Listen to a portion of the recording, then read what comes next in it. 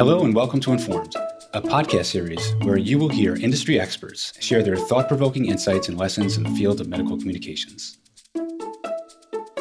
This series is brought to you by ISMAP and is generously sponsored by MedThings SciComm. I'm Rob Matthias, President and CEO of ISMAP. Today we have another fantastic speaker from the annual meeting here to talk about data privacy. And while data privacy is not always a fun topic, Jordan Fisher is an enthusiastic and knowledgeable speaker. Jordan leads the Octilla Legal and Tech Global Data Privacy team and focuses her practice on international data privacy and cybersecurity and cross-border data management with an emphasis in European Union data privacy regulations and GDPR. She's a lecturer in cybersecurity at the University of California, Berkeley, and a professor of law at the Drexel University Thomas R. Klein School of Law. She's also the director of the Klein School of Law's Center for Law and Transformational Technology. Jordan is an active speaker, presenter, and published expert in data privacy, technology, compliance, and cybersecurity. Today, I'll be speaking with Jordan about the implications of international and domestic privacy laws and how they specifically impact medical publication professionals. Of particular importance to our industry is patient privacy in clinical trials and the challenges in protecting their identities. Welcome, Jordan. Thank you so much. Excited to be here. We're very lucky to have you. Jordan, normally I just jump right in and I ask people to talk about implications for publications and medical communications professionals. But I'll tell you, this is a pretty complex topic. And I thought maybe we'll start off if I give you the microphone right back and you kind of give us just a refresh on what these privacy laws are all about. Yeah, I think complex is the nicest way to put it. It feels like some days it's more than complex, but it is a really good idea to just sort of level set on what's going on from a legal perspective, regardless of your industry, regardless of the data that you're using, because it's incredibly dynamic and it's evolving at a pretty rapid pace, especially when you look at law generally. Law tends to lag behind, but we see in this space law really driving a lot of the conversation. And so it's really important to have that baseline. And so really at a high level, when we're talking about the legal infrastructure for privacy, cybersecurity, and technology law, we really have three core lenses that you want to be thinking about. And the first lens is what's going on internationally. And frankly, that is driving a significant amount of the global conversation. The European Union, with the adoption of the General Data Protection Regulation of the GDPR in 2018, has really raised the level of this conversation. A lot of international jurisdictions are looking to the EU and its model to create their own legislative infrastructure. And so what we see internationally is laws that are coming into play that either align with or at least obtain some influence from that European model. So the EU is sort of reigning in that international lens. When we move to the United States, there's two other lenses that are really critical to be aware of. And the first is what is going on federally at the United States. So from a federal perspective, we see very industry-specific laws like the Gramm-Leach-Bliley Act, HIPAA, which is one that many listeners are probably familiar with, et cetera. And they're very industry-specific. In the beginning part of 2022, we've also seen some discussion around this general privacy law that would apply across industry, across the entire United States. It's still unknown where that will go, although that conversation just continues to, we circle back to it repeatedly because there's this recognition that we're becoming somewhat of an outlier to the approach to privacy as compared to our international colleagues. And the reason we're seeing that pressure is because of this third lens, and that is at the state law level. States like California, Colorado, Virginia, Utah are adopting these general privacy laws that have proactive requirements on protecting information. Each one has its own nuances. Each one has its own sort of areas that it's really focusing on. But California, with the adoption of the CCPA in 2020, and now with its update to the CCPA with the CPRA in this upcoming January 2023, is really driving a lot of that conversation. And so this is when you're looking at what's going on in this space, you need to understand that there's sort of three core levels that you need to assess to understand, do I have proactive privacy security obligations and where are they coming from? Wow, that's amazing. And it is quite complex. You just used the words you need to understand. And when you said that to me, I thought, well, my goodness, how does someone like myself or people listening to this, how do they get a better understanding of all of this? So there's a lot of really great resources out there, but I always like to say, let's start at the basics. When you look at all of these laws, they're mainly driven by what we call the Fair Information Privacy Principles, or FIP, that were developed in the 1970s. And in the FIP, they talk a lot about transparency and notice and putting appropriate controls in place, et cetera.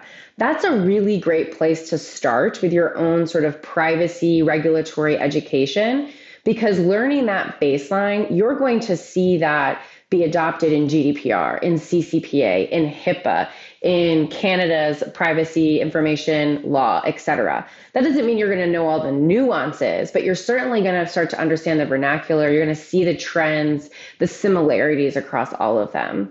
And then it's finding, frankly, good partners that you can work with to help give you this knowledge.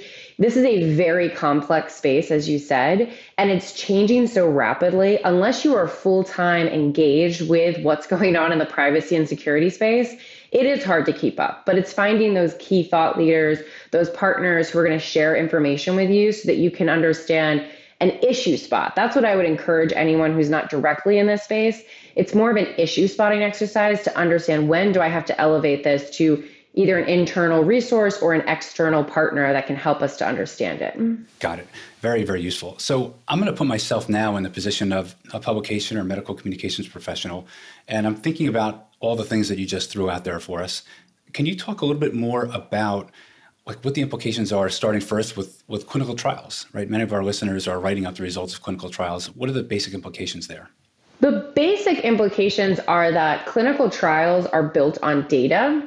Data is going to be impacted by these privacy regulations at varying degrees. And what I find incredibly interesting in the clinical trial space is that a lot of these trials will then share data in a de-identified format. But the challenge that we see currently is how these laws define key terms around de-identification, like pseudonymization, de-identification, anonymization, aggregation, is different. The way that they sort of the factors they're asking you to look at, the appropriateness of the controls around that are slightly nuanced and different. So when we're looking at the clinical trial space, the first question is, are we dealing with personal data? And it's really a spectrum, because personal data is defined so broadly. You really want to ask yourself, do I have personal data? If I don't, what do I actually have?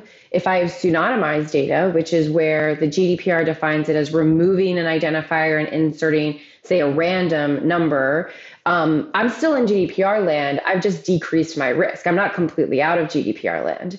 If I have anonymized data, which the GDPR has laid out a 3-factor test to determine whether or not it's anonymized, I'm outside of GDPR land, which means I can, more freely leverage that data for my clinical trial.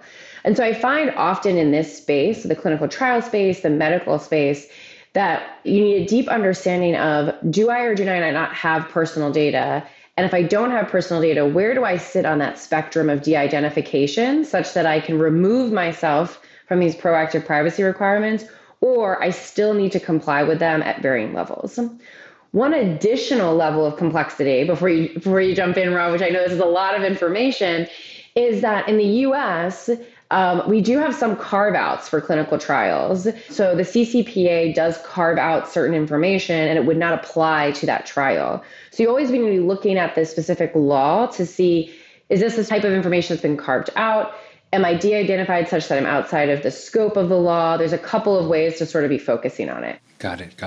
I can tell you this is probably one of the scariest podcasts I've recorded to date, just given all the terminology and so on. So I think a starting point, as you mentioned, is certainly FIP. Let me ask you another question, and this goes just because there is so much terminology. Are the words like de-identified, anonymous, and some of the other terminology used, are they synonyms in our world? Because we have to think about which points of lingo to use in our write-up of data. So tell me a little bit about those words. And this is, I think you've hit the nail on the head of the challenge in this space generally. The words in the privacy, security, and technology space do not mean the same thing to every stakeholder out there. So if I use the word anonymization from a legal perspective, I'm thinking about sort of the factors that would allow my client to demonstrate that the data can't be re-identified such that it then becomes personal data as defined under the law. When you talk to a statistician or a computer science individual or a data analyst, anonymized is really around statistical probabilities. It's looking at things like k-anonymity and differential privacy, which the law doesn't talk about, right? The law might point to examples in that, but when you're looking at it, it could be very different outcomes depending on how you apply the legal definition. And I say all of this by way of saying we need this sort of meeting of the minds of these different stakeholders to say, okay, is this legally anonymized? Is it statistically anonymized such that we're all comfortable saying it's truly anonymized information? One really good resource for this is the National Institute of Standard and Technology, NIST. They do lay out some definitions that I would say when you're looking at US laws, generally likely align. When you get into the European laws, though, you will need to look very specifically at their definitions as they could be distinctly different than what we see in the United States. Got it. So you really just can't give us the language here today that we need to be using. It's much more complex than that, is what I hear you saying. It is, and it's part of it is because there is no right or wrong. It's a lot of gray, and it's really around where do you and your company feel comfortable sitting in that gray. You know, if you talk to the academics in this space, they can make an argument that everything can be re-identified, especially as computing power becomes just that much more robust. That being said, you know, the law is reasonable. We live in the real world. And so it's coming up with a reasonably defensible approach to how you're treating data, whether it's personal data, pseudonymized or anonymized, that you feel comfortable. And it's really all around how have I decreased the privacy risk to the individual? Have I taken the appropriate steps to say, listen, we have limitations in technology, we have limitations in what we can do, but I've done all that I can do with a reasonable mindset to decrease the risk to that data. So making an attempt to actually get to a lower risk is important? It's very important. And I think it's also just going through the thought exercise.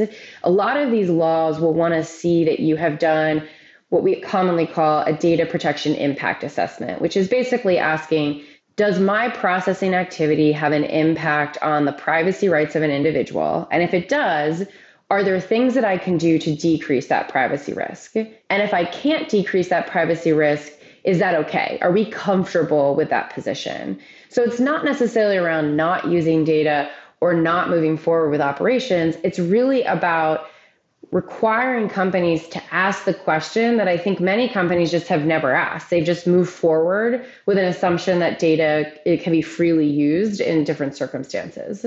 Okay. So our folks listening to this, they need to be aware of this, number one. And then this part of the conversation has me thinking documentation. Right. So I may not have it right, or maybe we didn't go the route that, everyone wants us to go down in terms of privacy. But it sounds like if we can document that there was a rational thought process that went into it, it's a step in the right direction with all this complexity. That's 100% correct, Rob. And I find for so many companies, they're doing the right thing. They inherently have an understanding of concepts of confidentiality. They recognize the sensitivity of the nature of their data. And so they're inherently doing the right thing. Are there areas they can mature and improve? Of course there are, but there's areas that we can all mature and improve in this space.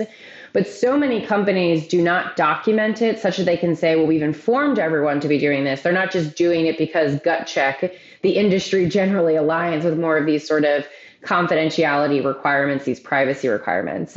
And a lot of these regulations, the way they're being drafted is it's great that you're doing it, but you've got to be able to prove it to me through policies and standard operating procedures and guidelines, and then artifacts you can pull from your infrastructure to say, and we've actually done what's in our policies and our SOPs, et cetera. Makes sense. And publication professionals have grown up this way. We've basically had to grow up learning documentation and being able to justify some of the decisions we've made. So it's not so far out there. Well, let me ask you though, what's the risk for a publication professional or someone who's managing publication professionals if they're not paying attention to this? So there's a couple of layers of risk to be considering. I'm going to sort of broadly talk about them regardless of international or national. So the first is just strictly non-compliance with a regulation and a regulatory authority coming in, investigating, and finding that non-compliance. And a lot of these regulations will have fines attached to them. The regulatory authorities have general, broad leeway in addressing those fines. In addition to fines, the regulatory authorities could say we're going to be monitoring and watching you for the next 10 years, which in some ways can be more impactful than a financial fine, sort of watching what you're doing. Additionally, to the extent that there are contracts being signed with partners, whether that's sort of the clinical study partners or other partners in this industry, and you fail to abide by those privacy requirements, whether they're contractual or regulatory, because what we often see in contracts is anybody who is sort of part of the data ecosystem of what's going on is going to contractually agree to comply with certain privacy laws, in addition to contractually agreeing to certain privacy controls specifically in the contract. And that's just a breach of contract, right? And that's pretty standard damages, and you could potentially be on the hook for the fines of your partners or your customers, et cetera. And then the third potential risk here is a private right of action by the data subjects whose data you're using. So if it's found that you're using it in a way that violates their privacy rights, increasingly we're seeing individuals file lawsuits against companies. Now, that's an area that is very much up in the air. So whether or not someone will successfully be able to pursue that is something that would require a whole nother podcast to dive into on the litigation side. But that risk is out there, right? And whenever you have one individual who can sue, you could also have class actions, and class actions, candidly, is where there's a lot more pain points for companies to address and potentially much higher costs associated. Wow. I mean, you're talking to folks who grew up with fear around and PTSD in some cases around Sunshine Act implications and corporate integrity agreements and ghostwriting and so on and so forth. And now we've got this whole new layer of things to be concerned about. My mind goes to development, right? So if I'm a publication professional and I want to make sure that I am making myself prepared or at least aware, getting a foot in the door, do you think there's certain trainings or things that people should be doing as part of their development plans to get them ready for all this? There's some really great trainings, there's certifications that you can obtain that give you that high level privacy overview. I do think any industry, medical publication included, that's going to be dealing with data, whether it's anonymized or not anonymized, whether you're actually accessing it or you're just getting sort of output from it, you need to understand that data has a ton of benefits, but also has some corresponding risk. And so there are things like the International Association of Privacy Professionals does trainings. There's a ton of opportunities at colleges and universities where you can sort of take some one-off classes. But it's just, again, it's really making you an informed user of data. I'm not advocating everyone go out there and become a privacy expert.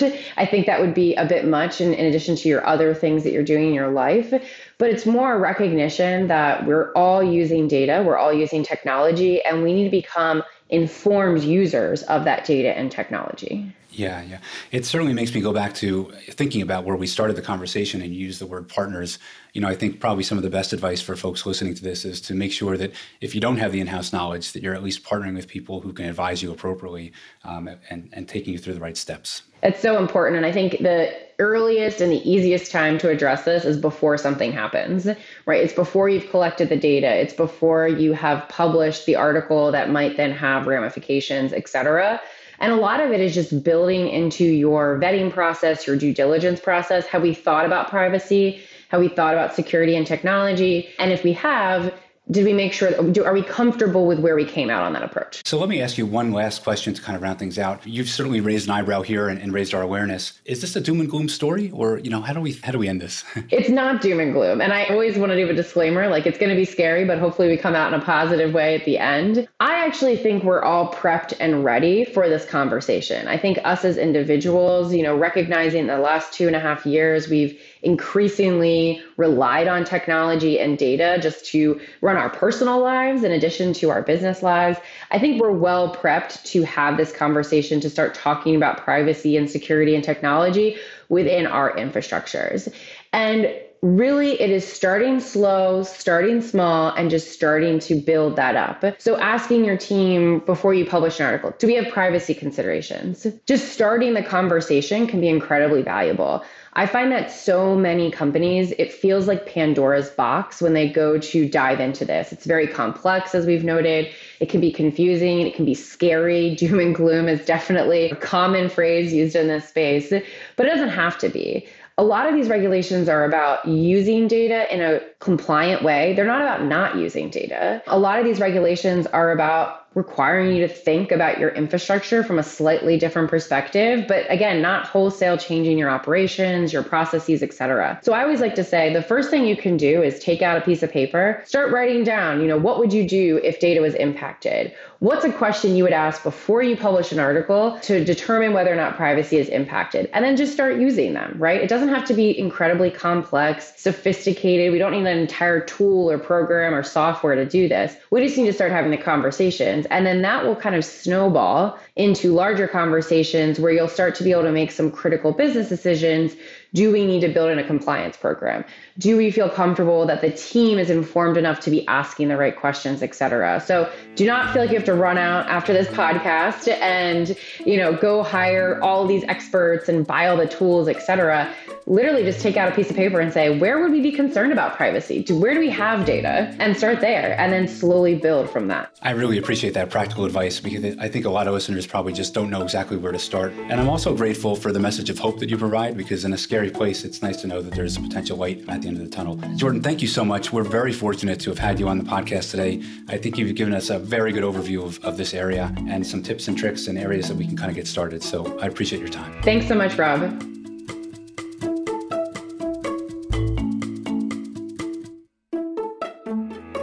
Thanks for listening to Informed for Medical Communication Professionals. Please take a moment to subscribe to the show on your favorite podcast app, inform your colleagues, and rate our show highly if you liked what you heard today. We hope that you'll also join us at an upcoming ISMAP University webinar or even consider becoming a member of our association. Just go to ismap.org, that's ismpp.org, to learn more. I'm Rob Matthias.